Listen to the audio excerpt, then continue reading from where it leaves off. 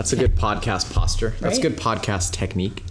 Jammin' number one. Jammin' number And when one. you put, I don't know what what are you saying? Jammin'. Jammin'? Jammin' number one. Jammin' number one. Testing.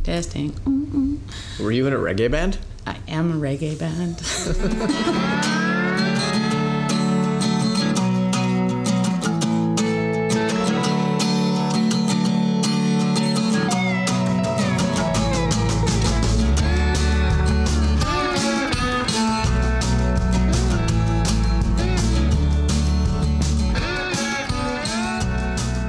Welcome back to the show, everybody. This is Danny. My guest on the show today is Erin Mccutcheon. I've known Erin for about 8 years now, and she is one of my most favorite people. She can make me laugh at any moment and tends to find the ridiculousness in any situation. Erin is a coach here at the Academy, a registered massage therapist, and recent mountain climber. So we talk about a lot of things on this episode, including her recent trip to Africa to climb Mount Kilimanjaro, her adventures in the Great White North, and a whole bunch of other things that you will find absolutely inspiring, funny, interesting, and there may or may not be some unicorns and kitties. Okay, listen in.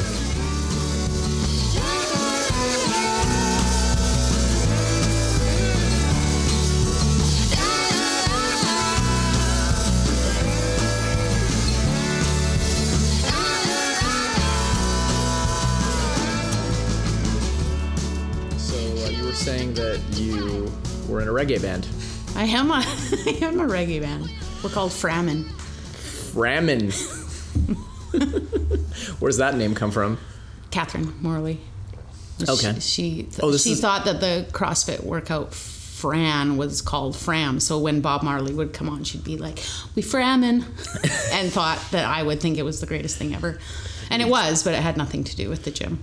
Catherine was your partner in something? I shared a studio with her. Right.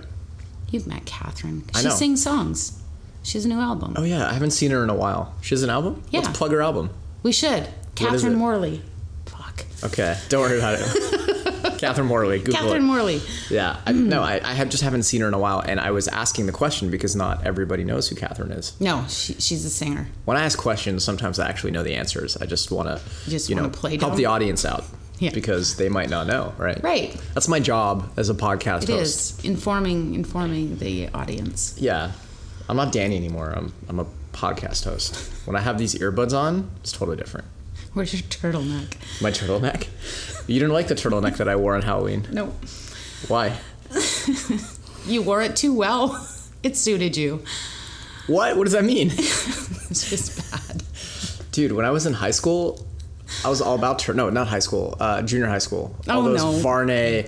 Remember that brand Varney? Yeah. Varnette. They had all these, I think they had turtlenecks and crew No, they necks. had mock neck. Mock, is that what it is? Mock neck? Isn't that the half I don't know. turtleneck? I don't know, but there's definitely photos of me wearing that tucked into my jeans. Actually, like my Halloween costume, which was, for those who weren't here on Halloween, I was Steve Jobs. A very convincing, Yeah. creepy version of Steve Jobs. I was the Michael Fassbender version because I just seen that movie, which is a great movie. If you're a Steve Jobs fan, it was my favorite Steve Jobs movie. It was really. It was almost like a Shakespearean play. I didn't see it. It's amazing. You're not a Steve Jobs fan though. I mean, you're not. You don't care about technology. No. You're you're the opposite. I'm the of Amish. caring about. You're the Amish of technology. Is that offensive to anybody? Probably. But the Amish, I'm sorry. they won't be listening to this anyway, so it doesn't matter. Oh. You can say whatever the Does fuck you matter. want No, about you the Amish. can't. Yeah, you can. Oh my God. You totally can.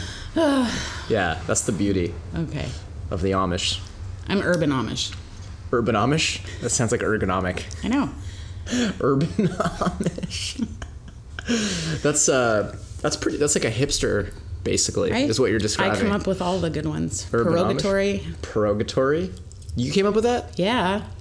I don't know if I want to talk about this because this is proprietary. Oh, sorry.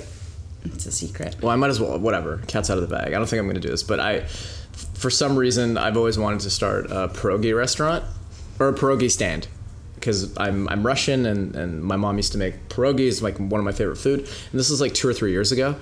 And here we are 2 or 3 years later, and there's like pierogi places popping up, which hurts my feelings because I had that idea. Man. I did, but yeah, I don't know. It's a tough. But also, I don't know if I could reconcile my values around nutrition and health with owning a pierogi restaurant, unless it was a paleo pierogi restaurant. Paleo-rogi? Yeah, that's not possible. I've looked into it. So, speaking of awesome things like pierogis, like the segue, you just came back from a pretty epic trip and a very life-changing experience. You want to get into that? I did. I spent the last month in Africa and climbed Kilimanjaro. And where exactly in Africa is that? Tanzania. So East Africa. Mm-hmm. And it's kind of right on the border of Tanzania and Kenya. So, yeah.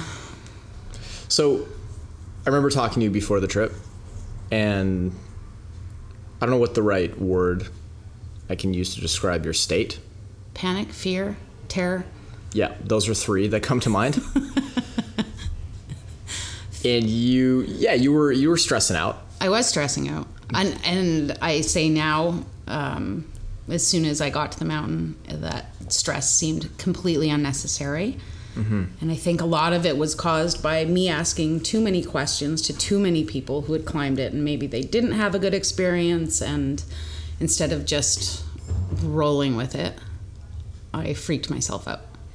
So you let the advice or opinions of others kind of get in your head a little too much? Yeah, for sure.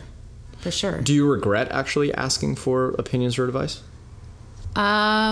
Some, yeah, I do. And it was funny when my last week in Africa, I went back to Tanzania and stayed at a place where a lot of climbers went before or after their climbs, and they would ask me questions about it, and I didn't want to say anything. I just said, it's you're gonna have an awesome time. It's amazing. You're gonna love it. Well, did you let them know that they'd be like challenged to prepare? What kind of advice? It's nothing to prepare. It's too late at that point, right? Right. Just go with it. Like there's nothing you could have said.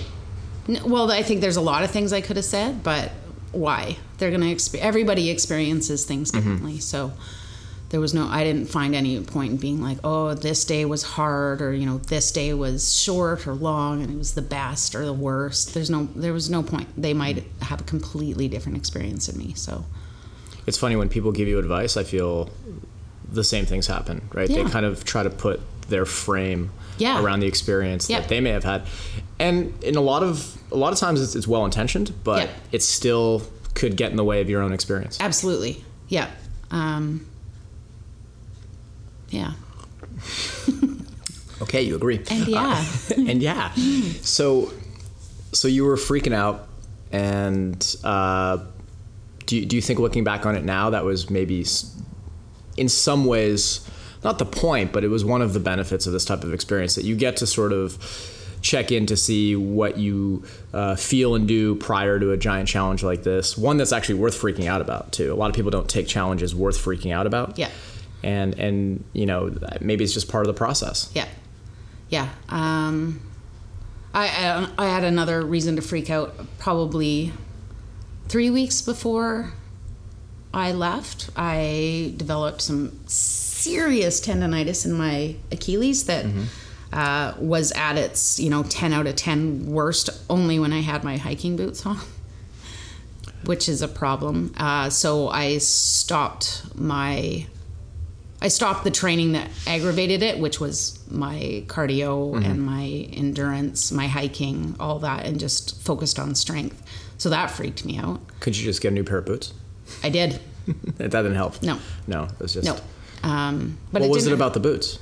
I think, and they weren't too tight. Yeah, they're boots, so they give you ankle support, and I think my Achilles wanted a little bit of freedom to move around. It seemed fine in my trail shoes, which I wore until summit day. So on the mountain, that was completely fine, but it really threw my training off in a bad way. And what did you do to train when you were actually able to? Kind of hard to train for, You did a lot high of mountain altitude. climbers, a lot of step ups. Right, I did. Right.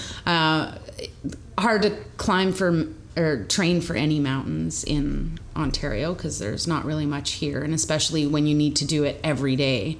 I'd end up in High Park and I would do about 7 or 8 kilometers, either with a extremely heavy backpack, about 20 pounds more than what I would be carrying on the mountain. And how much is that?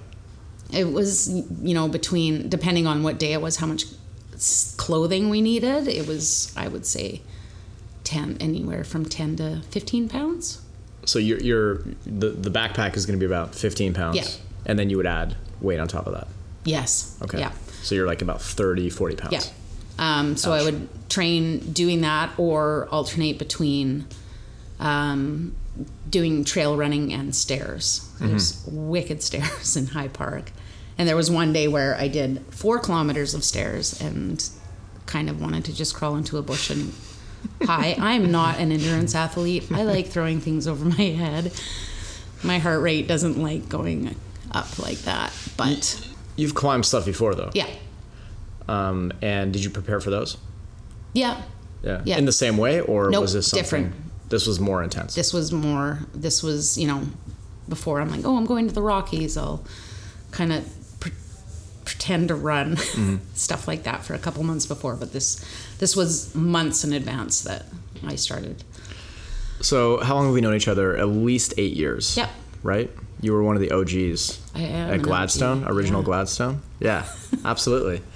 And I'm not sure who was first to start coaching besides me. It was you or Freya, but it might I think Freya and I started at the same time. around the same time. Yeah.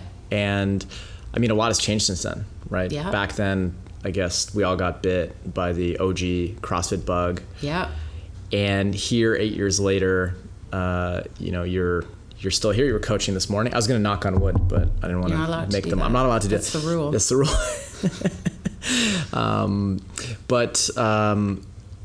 And so, you're still coaching here. You love to coach, especially barbell stuff, heavy stuff. Yeah. But this whole other side of you has developed, which is Erin, the adventurer climber, the person who goes to, I don't remember if it was the Arctic or somewhere very cold, Winnipeg. Or Manitoba, yeah. Manitoba. This person who challenges herself in all sorts of weird and very cold or very, very high elevation type of ways.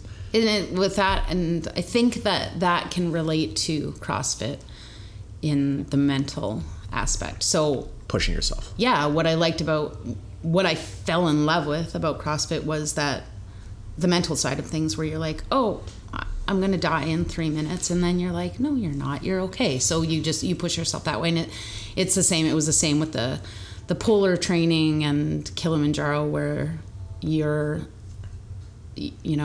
especially with the polar training that I did, being outside for a week and it being minus 50 and there's no indoors and you're sleeping in a tent and... How cold was it? Minus 50. Jesus.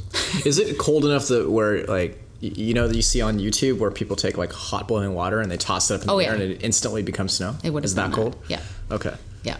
But that was all mental. When I got out of the van in the location that we were at, I said, okay, body, this is the new normal.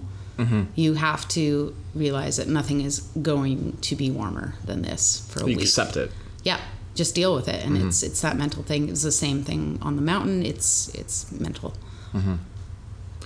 What was tougher, the cold or the mountain? The mountain. I love the cold. It wasn't a tough thing for me. I freaking loved that so much. Were you ever worried? Nope. No? No. Was I? No. There was probably 2 hours on maybe our third night on the ice where I was convinced I was going to die. I was so cold. And it was because I hadn't eaten my snacks during the day. And so I ate a tube of Pringles and it got my... Rations? I was on fire after that. Pringles.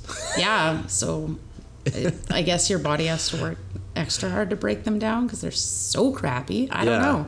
But it was... Did you smuggle those in or... No, it was part of our snack kit that we got was a tube of Pringles. Wow. Yeah. That's questionable.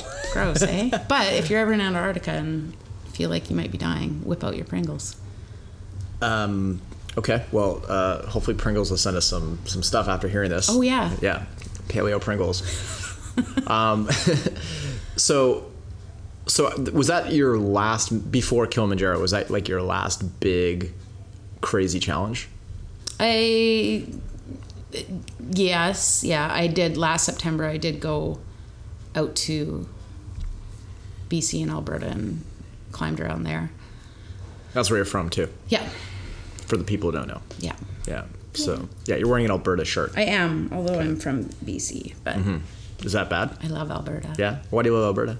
It's got mountains. Well, BC has mountains. I know, but I love BC as much. Yeah. I just don't have a BC sweatshirt on. Do you feel that after getting into CrossFit, maybe re-sparking this kind of feeling of challenging yourself and getting this mentality, and now you're kind of heading towards mountains and ice, like, is that kind of a return maybe back to things you grew up on or things you would see? Did you ever think about it that way?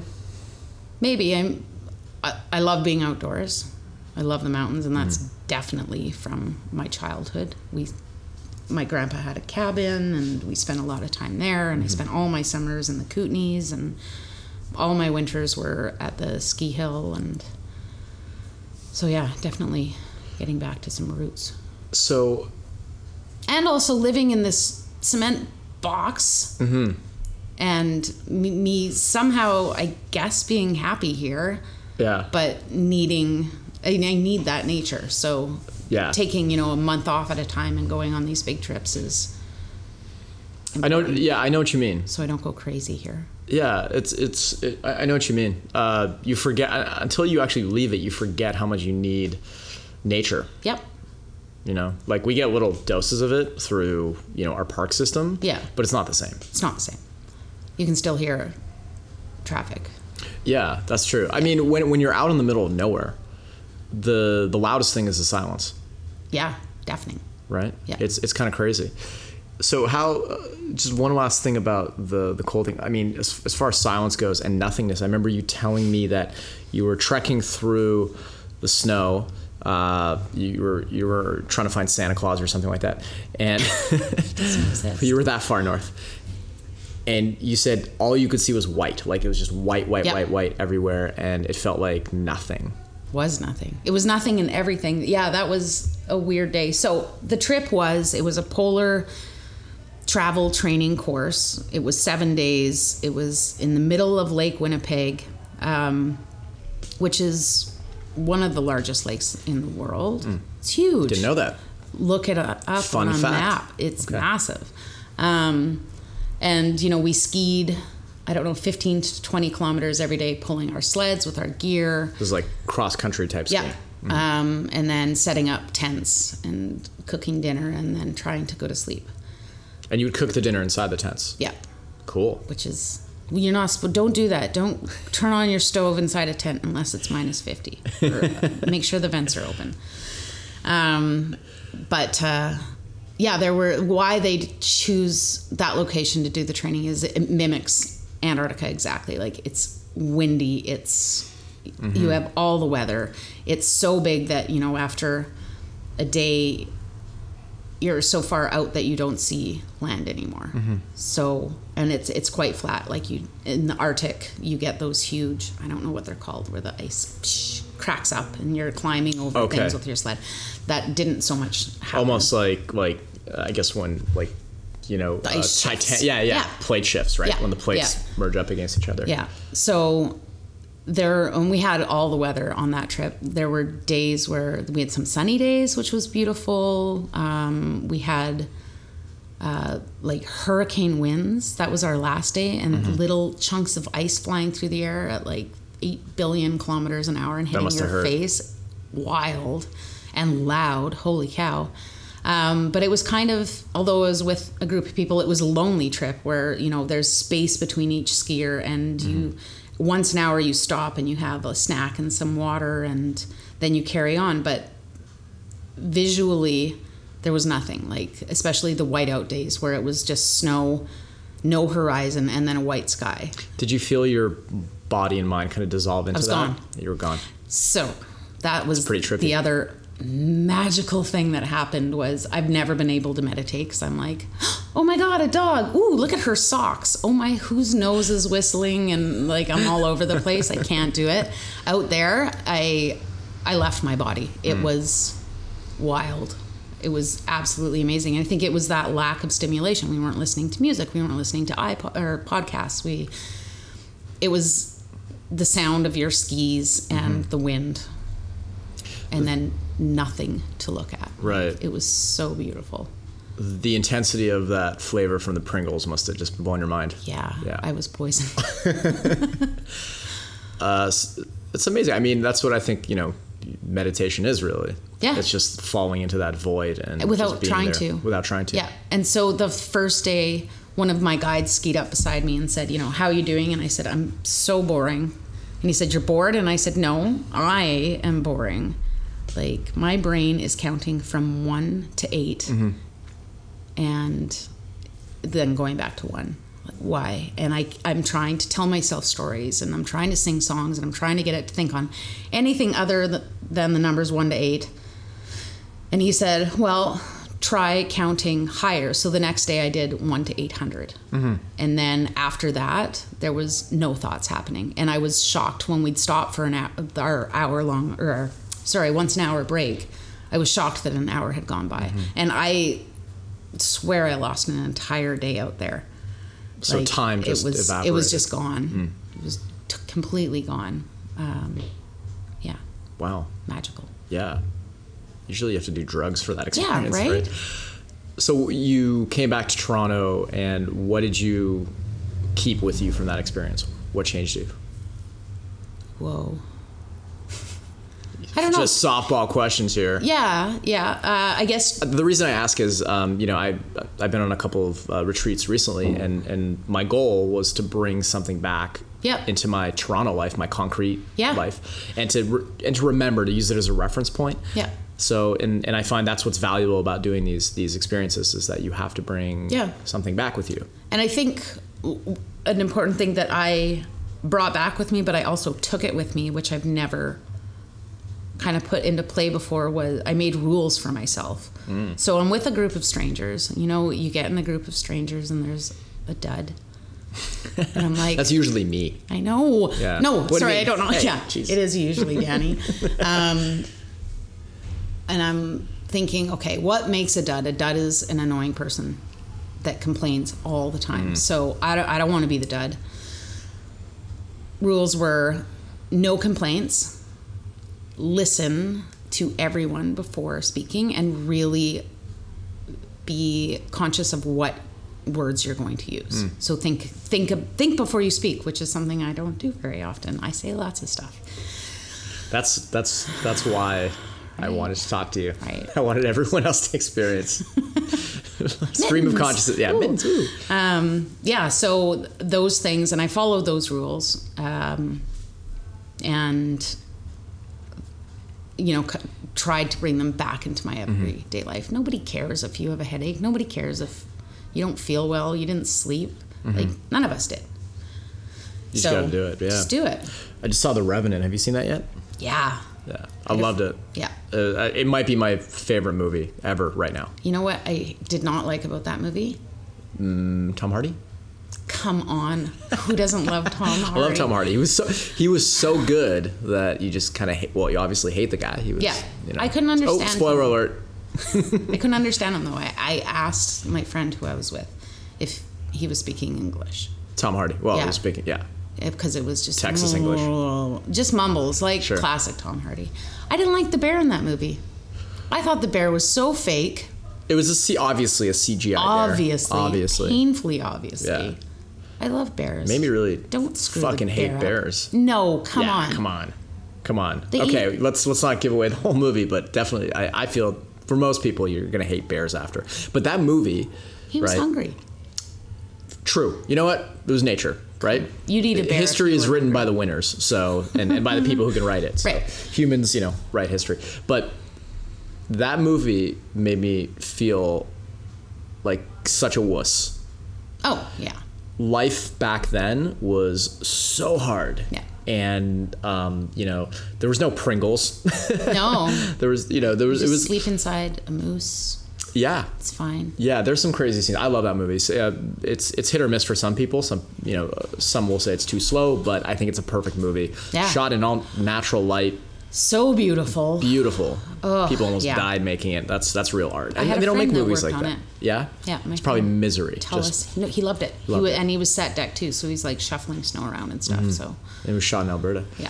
So, okay, so you're back in Toronto. You've, almost frozen to death. You've had Pringles, and I'm stoked. You're stoked. I want to go to Antarctica after that. Okay. So after I came back, National Geographic does live talks down at Roy Thompson Hall. You should check them out. So you can go and you can learn about cats. Let's go. No, I don't want. They usually I don't need to learn about big cats. Come on, Okay. We're at the Academy of Lions. You got to go listen to Lion talks. All right. You want to go? Yeah, but they're normally like February, March. So when I came back, Corey Richards and Mike Lebecki were giving a talk. And who are they? Corey Richards is a National Geographic photographer and a North Face athlete, and he climbs all this stuff. And Mike Lebecki is just an awesome explorer, adventurer. He does a lot of solo trips, a lot of first ascents, solo trips. Are you in love with this? Someone just peered downstairs. Yeah. Ding, ding. Ding, ding, ding. I was going to say, are you in love with him? Because your face totally changed as soon as you mentioned his name. Mike Lebecki? Yeah. So I was super stoked to go to this talk, and I want to meet Corey Richards. I bought a lot of his photographs. He took a lot of my money a couple years. So I'm really excited to meet the guy. Mike Lebecki, I'm like, whatever, you're an awesome dude. Hung around after the talk. They were speaking about some first ascents that they did in Antarctica. So super excited because I just got home from the ski trip. Corey Richards didn't want to talk to me. Come on. Mike Lebecki saw my heart slip out of my mouth, flop around on the floor, and die as I shuffled away. Chases after me. Hey, how's it going? And I'm like, whoa, you're cool. You're saving the day right now. Yeah. You're trying to make this experience great. And talked to him for a long time. And what I thought was super cool about him was he asked me about my trip. And found out afterwards that he had contacted my guide for that trip, and they were planning on other things. So I'm like, cool. I kind of set two rad dudes up together for some projects, and have since been in touch with Mike Lebecki and talking about Antarctica. That's awesome. It's too expensive though. Yeah, you've told me about some of your brushes with celebrity athletes, and they're always funny. They're very funny. Very funny. I think most of them involve some kind of heartache, but heartache or far too many drinks. Yeah. Yeah. We'll just leave it at that. Yeah. We'll just leave it at that. But usually, some fun evenings. We'll do another episode on that. But okay, so why Kilimanjaro? I don't know if I ever had any desire to go to Africa. The polar trip I did was through Mountain Professionals. They're the owner and head guide there, Ryan Waters. I had been in contact with him. It was kind of cool. The first time he emailed me was the day he got back from a unsupported ski to the North Pole. And that means he's by himself? No, he was with Eric Larson. And it took them 53 days. And their sleds So what does unsupported mean Unsupported exactly? means no one has dropped off food for you along the way. You're carrying all your gear. So 350-pound sleds. Wow. And just such a heartbreaking trip. But super cool. He emailed me kind of the second he got back onto Wi-Fi. And we talked about this polar trip, and Ryan ended up not coming on that trip. But his partner, Eric, was the guide for it. So that was cool. Ryan, since would follow up like, hey, what's going on? You have plans for stuff. And last September sent an email saying, if you ever want to do Kilimanjaro, I'm guiding next August. And I just replied, yeah, I'm in. Just like that. Here's my money. Cool. I'm doing this. Yeah. So you paid the money? Yeah. Right away, just so you commit. No. Right? He didn't make me pay right away. No? I was ready to. Here's my down payment, and then Right. Yeah. So That's cool. And you had really not known much about it, right? Nope. You just kind of, all right, cool. We'll do that. Let's do it. I know it's one of the 7 summits that I can actually do. So for people who don't know, I mean, describe Kilimanjaro in the context of climbing. Where does it stand, I guess? It's a hike. It's a hike. There's no skills. If you can It's a walk up. I shouldn't say if you can walk, you can climb that, because it's a tough one. But I mean, like a couch potato couldn't do it. Well, it's funny. I've read stories where people are like, I didn't train at all, and I did this. I'm like, those are probably outliers, though. And you get the same thing in marathons and other things like that. You didn't train for your marathon, and you were just like gone. You ran. That was a couple of years It wasn't ago. necessarily, I didn't break any records, but yeah. But you did it. I did it. If you said to me, go out and run a marathon right now, I would make it to the corner and go get a coffee in tears. It's weird what people can do, right? Because I mean, I think there's people out there who could run a marathon without even blinking who wouldn't even like dream of going into the Arctic. No, but that's right? another. So that's the it's different kind of challenges. The cold. That's the mental. That's but it's all mental, right? It absolutely is all mental. Yeah. Well, like you said, you were attracted to this the mental side of CrossFit, and really, I find endurance challenges, and this is one of them, is really about the same thing, but prolonging it over a much longer period of time, right? Sustaining that attitude. Yeah. And okay, so it's tough, but it's definitely doable by most people if they take it seriously enough. Yeah. Right? Yeah. And I think like the thing, you can be in the best shape ever and not make it because of the altitude. So what happened when you started hitting altitudes that you had never dealt with? I feel like I hit altitude on the first day, but I also feel like that was just my poor cardio. There's no air up here. We're only at like 7,000 feet. What is that like? I've never dealt with it. Altitude? Altitude. It was interesting. Sickness. So I was really breathy the whole time. Yeah, just like creepy breaths. Yeah, super creepy breaths. But as much as I felt like I was dying, and honestly felt like most of the days I was at my 80%. 80. My summit day was definitely 100%. So your heart rate's just elevated the whole time. Heart rate's elevated. Working. Breathing like crazy. This was when we're moving. When we stopped moving, like at our camps and stuff, it wasn't so bad. But I did start to notice maybe starting at the third camp, like walking to the dining tent, I'd be winded and being like, all right, this is crazy. I just moved like 40 feet. And it got to a point where rolling over at night in my sleeping bag would wind me. Really weird. But I was lucky. Like you kind of have like a low-lying headache. Just drink lots of water, get rid of that, maybe take. So you're kind of feeling like achy and just shitty. Yeah, my body felt good. My body felt really good, but like a lot of people get stomach issues, which was my biggest fear. I'm like, just shitting your pants. I'm not pooping myself up this mountain, and people did, and there were discarded underwear along the trail. And it's like, thank God that's not me, and also that poor person, right? Can you imagine? Yeah. No. The worst. So, and I mean, it's like here, you climb this mountain, but you've shit your pants doing it the whole way up. Have you ever seen the dude? It's like if you Google marathon shits. Oh no, don't. I know. We can't. Okay, we're done. There's just one guy. It seems like only I know a bunch of people have done it, but this poor guy who looks like just the perfect dude to shit himself on a marathon. Like you couldn't have asked for a better guy to shit himself, just from his facial expressions and just everything about him. And his poor guy, like that's all he's going to be known for. Yeah. And he dyed his hair. He dyed his hair. He did. Yeah, and he probably his time wasn't he probably wasn't going for any records or anything. It was just like a typical marathon runner.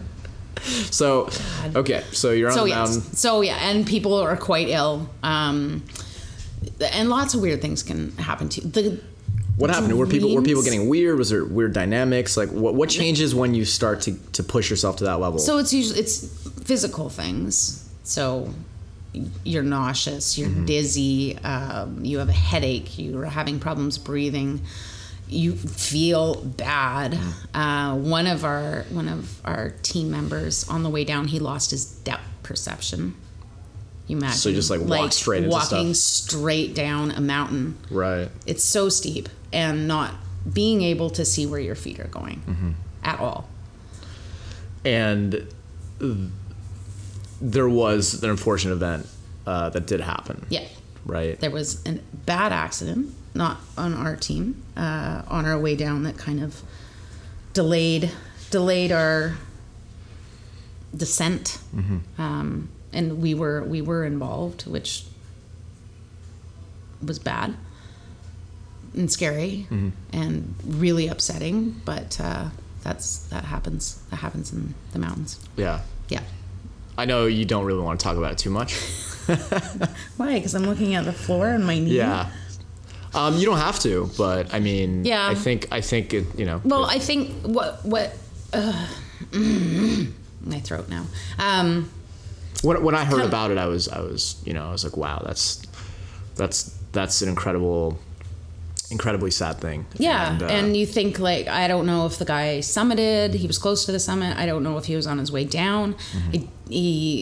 I don't understand what he was doing close to a cliff, and why his guide let him get close to that. And I don't know. Was he sick? Did he trip? Was he taking a selfie and stepped off? Who knows what happened? And then thinking about there was a buddy up there, like looking over the cliff, and like, was that his son, or was that his dad, or was that his best friend, or was it a stranger? You know, but it's someone that you just spent 7 days of your life with, and instantly gone. Yeah, badness. How did that affect your trip and everybody else around you from that point on? Well, I was coming down the summit with another woman who was like instantly my best friend. She was crazy and I loved her. We could go there. You definitely have a type. Yes, that's for sure. But I was coming down with her, and our guide told us to sit down, and we had to wait for probably 45 minutes to an hour. Well, he ran back to the summit to get our other guide, and then they tried to help this poor man. But not knowing who it was, we were told at first it was one of our guides, and then we were told it was one of our teammates, and not really knowing until we got back to our high camp and we could look at everybody and everybody's there and safe. It just that it took us 4 hours to get down to our high camp, and it was miserable. At that point, I was physically and emotionally done. So done. Every 3 minutes I stopped because I thought I was going to throw up. I wanted to lie down and kind of roll down the mountain. That would have been a lot nicer. But you couldn't. You had to keep going. I had to keep going. Yeah. I mean, it was a tough day. And kind of, I don't think until like maybe last week when I got home, I don't really feel like I'd done anything. Like, and oddly enough, I felt somehow that I had cheated. Why? I don't know. I definitely had the worst breathing problems out of our team. Me and another girl named Sparkle Pony from Norway. That's a real name, right? Yeah. We nicknamed everyone. Oh, really? What was your nickname? Squirrel. Squirrel? Yeah.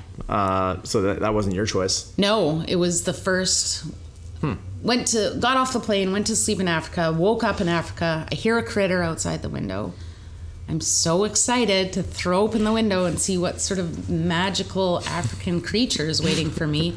And it was a freaking squirrel, and I was so disappointed. Bummed. Like, yeah, you want to see what do they have there? Like rhinoceros? Yeah. Yeah, a lion. Yeah. You did see lions though on your trip. They ate other animals. It was interesting. What do they eat? Zebras. Ooh. Gory. Yeah. Yeah. Wow. But cool. But I mean, you have the rare distinction of being one of the only people in the Academy of Lions that's actually been in the same area as a real lion. Yeah. Except for the zoo, obviously. And Anya. Yeah, that's right. Yeah. Why were we talking about Sparkle Pony? Because you had nicknames, and the squirrel. I know, but I had a story with her. And also, because that was your best friend. And also, I think... She wasn't my best friend. Wheels was my best friend. Wheels was your best friend. By the way, your nickname should have been Unicorn Kitty. because that's much more. That's my secret name. That's your secret name. So you made friends. I mean, in good and difficult times, right? Yeah. Yeah. Are you still in touch? You guys Yes. bonded for life? I talked to Wheels. Wheels from like Degrassi? No, he passed. In real life? In the show. Oh, God. I don't know. What happened to him? Let's not talk about it. Something happened in real life. Don't tempt fate. Okay. I talked to Wheels, whose name is Wheeless. Okay. So that nickname almost was pretty every day. Cool. What are you talking about? Everything. Yeah? Boys. Silly things. It's crazy how like a trip like that will bond you pretty quickly. Instantly. And with Sparkle Pony, whose, I guess, real name is Therese. From Finland? Norway. Norway, sorry. We probably didn't complain at all. No. You don't have to call her out. There actually, she didn't complain. This was her second trip. Okay. She was there for redemption. Oh, the first time didn't work out so well? No, she has food allergies, and they fed her things she was allergic to on the mountain. Oh. Bad. So that's why it's important to go with a good professional group. Right. Okay. Yeah. But we have a trip planned for Nepal for 2018. Wow. Yeah. So that was actually my next question. What do you have planned next? So next summer, I'm doing a women's mountaineer camp out in the Bugaboos, which will be fun. Is it called Chicks in the Sticks? Oh my God, I hope not. I kind of hope it is. Trademark. Yeah. So doing that, and then next September, I'm doing a trip with my mom. And that's cool. We're going to France, and then the Dolomites in Italy. What is that? The Dolomites? Yeah. It's a huge area in the Alps. Okay. Big, beautiful, pointy sticks. But is that it what that seems means? quite luxurious. Like you can do, they have hostels, which I've been told are like really nice kind of hotels all over the place. So you just do day hikes around. Your mom's awesome. I've met her a few times. Yeah. Is she into this stuff, or did you get her into this stuff? I don't know if she's into it or if she's faking it. Sorry, Mom. Is she gonna listen because to this? I like it. Probably. She's my mom. Okay. I don't think my mom listens to this at all. Oh, Mom. I know. But yeah, she came out this year, and we did some camping out in the Bruce Peninsula, and she was going to come to Kilimanjaro, but it's so expensive. I went with an expensive group, but it was worth every penny. So you would recommend it? Yeah. There's going to be a lot of people listening to this, CrossFitters and other people who are into physical culture or other things like that. And I think like the more time you spend in this world, the more you want to look to test your skills and your capacities that you've built over time. For sure. And not only that, like traveling to, it was like I was in another universe. Like Africa was wild, like so different. I'm like, you guys know what's going on. And I come back here and I'm like, why I feel like everything's wrong. What do you mean? Just what's important to us, right? Okay. So I would be able to get Wi-Fi for probably like 15 or 20 minutes in the morning, and then I don't know where it went. It would just vanish from the world. That was just the Wi-Fi time. Yeah. And then it went away. So I'd get up and I would... Wi-Fi where? Like... Rwanda. No, but I mean, was this in like your hostel? Hotel? I was at an Airbnb in an art gallery.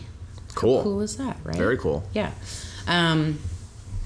And so I'd post a picture or whatever, and then I would text people, and then I would look on Facebook, and I would just shut it down. Like, oh, did you just complain about your coffee, or you need to buy pants and you're not sure where to go, and things that in that moment seemed so stupid to me, because I'm, at that point, especially in Rwanda, I'm dealing with a country that's rebuilding after a genocide. That's my dad. He just walked into the podcast. I shushed him away. Bye, Dad. And just what their life is like. Like, where are you gonna go for water today? Like, it was what are big problems with here are kind of silly. And what's also interesting is when I started doing research about Rwanda and watching movies, and I'm like, well, we're so spoiled and lucky and privileged. And I started writing down the best parts of every day and the worst parts of every day. And, you know, the worst parts of my days were like, the funniest one is I ate too much at lunch. I had too much food today. Or, you know, the guy screwed up he burnt my Americano. So now he has to make me a new one. I just missed the streetcar. I'm standing out in the sunshine, listening to music on my $600 phone, feeling completely safe in a huge city. And I have to wait for 7 minutes for the streetcar. This is so bad. Ridiculous. Like, yeah, we got it good. We got it really good. Yeah. That's why I think, you know, doing what you did is so important. You have to have that perspective. Yeah. And I mean, you know, it's weird how people can be so unhappy with so much. You go on the streetcar and people are, you know, heading off to their jobs, they're dressed nice, they've got their, you know, they're on their phones, but not a lot of people look thrilled to be alive. Or they're angry because this person next to them touched them. Oh my God, our arms touched. Right. I'm going to lose it. Right. It's funny. I think people with very little make the most of it, and they're able to find a level of happiness that others are struggling with. Yeah. Are struggling to find. Yeah. And I mean, that always kind of inspires me. Yeah. To do a couple things. I mean, you know, it always makes me feel a little bit weird when I see people who are suffering, because I think the people who are suffering and still able to be happy, it still sucks that they're suffering, and it's, you know, that needs to get addressed. You know, and I always look and I'm like, well, you know, they're not just there for me to feel good about myself or remember. There has to be some level of change. I'm talking very big picture here, but some level of change in the more privileged parts of the world to actually do something about it. Yeah. To be aware of it, right? Because a lot of people don't travel. No. To places where we see it as like, oh my gosh, everybody here's, it seems so sad, or like their lives aren't like ours. But I actually did ask a lot of questions. We went to a Maasai village. Right. Which made me unbelievably uncomfortable. Like, why? It's like a human zoo, right? We're tourists. We pull up. We're like, hey, can we come in? Sure. Show me around your house. Can you jump?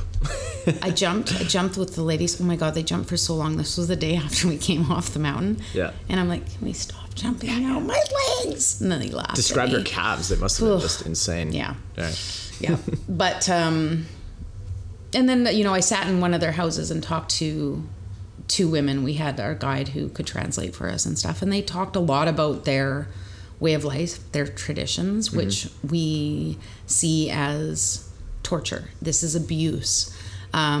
We need this to stop. How can us North Americans stop this from happening in Africa? Asked our guide, can you ask the women, I'm talking about female circumcision. Right. Ask them and translate word for word. Like, how do they feel about this? Because in North America, we see this as a really bad thing. We want to stop it. You know, would they change things if they could?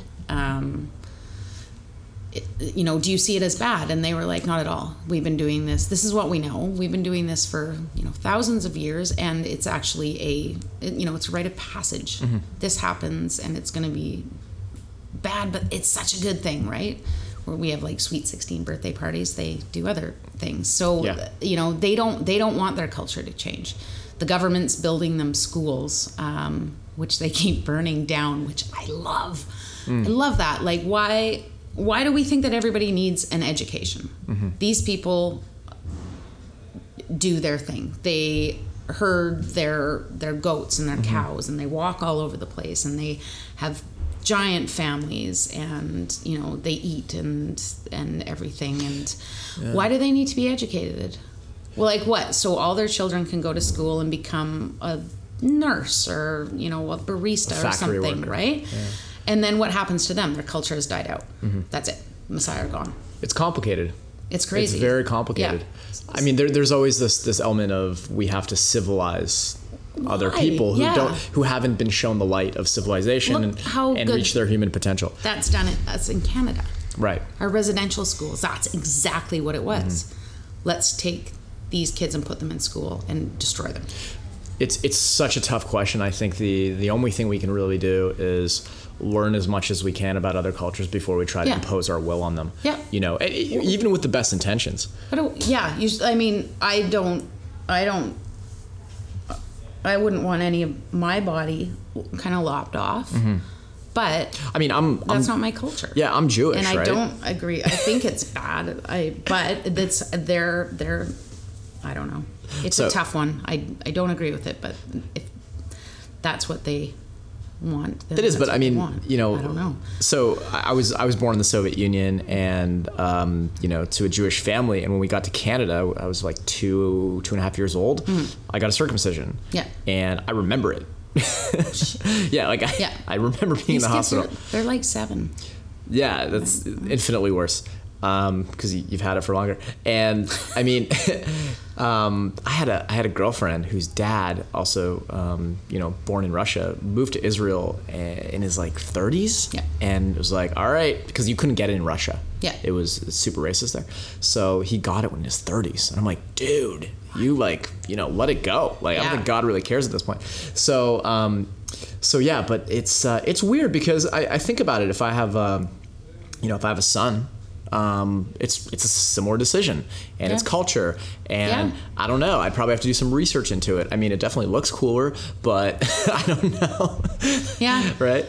I don't know. It's a very, very interesting dilemma to be in, and I think that's the thing with culture, and we're going through it with, I think, everything that's happening in the Islamic world, and where you know, whether to wear the the headdress, women have to wear their headdress, you know, in their citizenship shots or playing beach volleyball or whatever, right? It's really interesting. I mean, culture, I think the only way you can really hope to deal with it is understand it as much as possible. Yeah, understand it, be educated, but really it's none of our business.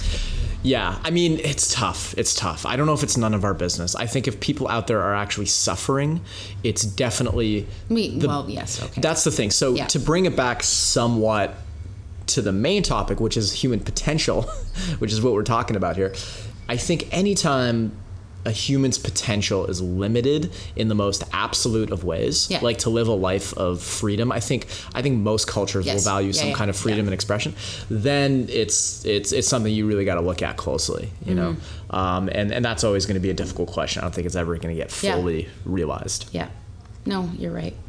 And so you're gonna travel to Nepal in 2018. Yeah. What are you expecting there? What are you afraid of? I'm already terrified. Perfect. So I asked Therese if she wanted to do Everest Base Camp, and she was like, "Yeah, but I want to summit something." And I was like, "So do I." Cool. Mm-hmm. Pick something. So she picks Island Peak, which is only like 405 feet taller than Kilimanjaro, but 405 feet on a mountain is a lot. So it's over 20,000 feet. And also it's a different landscape, right? You're dealing with snow and ice, and that's why I'm doing the mountaineering camp, to get some serious skills. But I look at the photos of it now online, and it makes me want to throw up. Mm-hmm. But slowly excitement will pop up every once in a while, but I'm like, oh, right now it's big. But we're hiring our same guide, Ryan, to take us, a private group, which makes me feel good. Mm-hmm. Are you gonna have Sherpas? Yes. Okay. So we have to address something, the elephant in the room, because like you called me out. I did call you out, and now I'm calling you out on the internet. Yeah. Okay. Let's do it. I'm okay. I'll own up to my mistakes. Danny, what did I do? Danny is talking to Brian Colley and says, "Oh, Sherpas are like magical creatures. They're like hobbits." Okay. I have to listen back. You go back and listen to your mouth. That might. So apparently that wasn't the thing to say. No, that's not the thing to Okay, say. I apologize to all the Sherpas out there. Yes, and the rest of us who's... But they're not magical? I think everyone's magical. All humans are magical. I think you're very magical. I am. Okay. I'm magical. But Sherpas they're interesting. Like they are interesting. They're. But, I think we were talking about a movie Brian had just seen, and we were talking about the Sherpa movie. The Sherpa movie. Okay, cool. Yeah. All right. So not okay. I'm sorry. There, we did it. This is why you wanted to get on here. You wanted to I just want to talk call about me out. You and your be like hobbits. super politically incorrect to Sherpas. Yes. Yeah, one day I hope to climb a mountain. Do it. I want to. Mountains are awesome. So it'll be awesome. I feel. Go to Kilimanjaro. I feel like we maybe should start with Everest. Just go. Just like go big or go home. No. Like my hero Wim Hof. He climbed it in his shorts. That's pretty dope. You know about him? He's so cool. He's really cool. I love him. Yeah, he's great. Yeah. So yeah. All his interesting breathing bits. I did a lot of breathing training because that's my problem. Because you breathe like this. I'm always breathy. But so I worked with Krista, my yoga teacher, with breathing stuff. I got one of those altitude masks, knowing it doesn't help with altitude, but it forced me how to breathe. I gotta say, altitude is nothing like wearing one of those things. No, but it's it made you kind of engage your diaphragm. Well, I filled up my lungs, which is interesting. I did a lot of meditating using the Headspace app. Great app. Whoa. Incredible. Right. And I did that on the mountain too. Like I would, at the end of the day, I would take a couple hours off somewhere by myself and just absorb everything and listen to that app. I'm guessing meditating on a mountain is pretty awesome. Yeah. Right? Yeah. Yeah. It's another world. Yeah. So, it's awesome. I'm kind of stoked for people to like keep track of your adventures. Yeah. Yeah. It'll be good. Yeah. Yeah. Yeah. Yeah. Bring back a Sherpa. You've done it again. What? Is that wrong? Why is that wrong? Because it's not like a souvenir. No, I meant it would just be awesome to like. All right. I didn't mean it that way. All right. You're putting words in my mouth. Calling you out. You're totally putting words in my mouth. I just meant, like an exchange program. Like I'll go and then you bring back someone else. Oh, they'd be so bored. They would be bored, eh? Yeah. Well, I don't know. They'd be really strong because altitude, you get all like, the acclimatizing. That's what I meant. Like bring one back. Like I think they would like crush in CrossFit. They would destroy.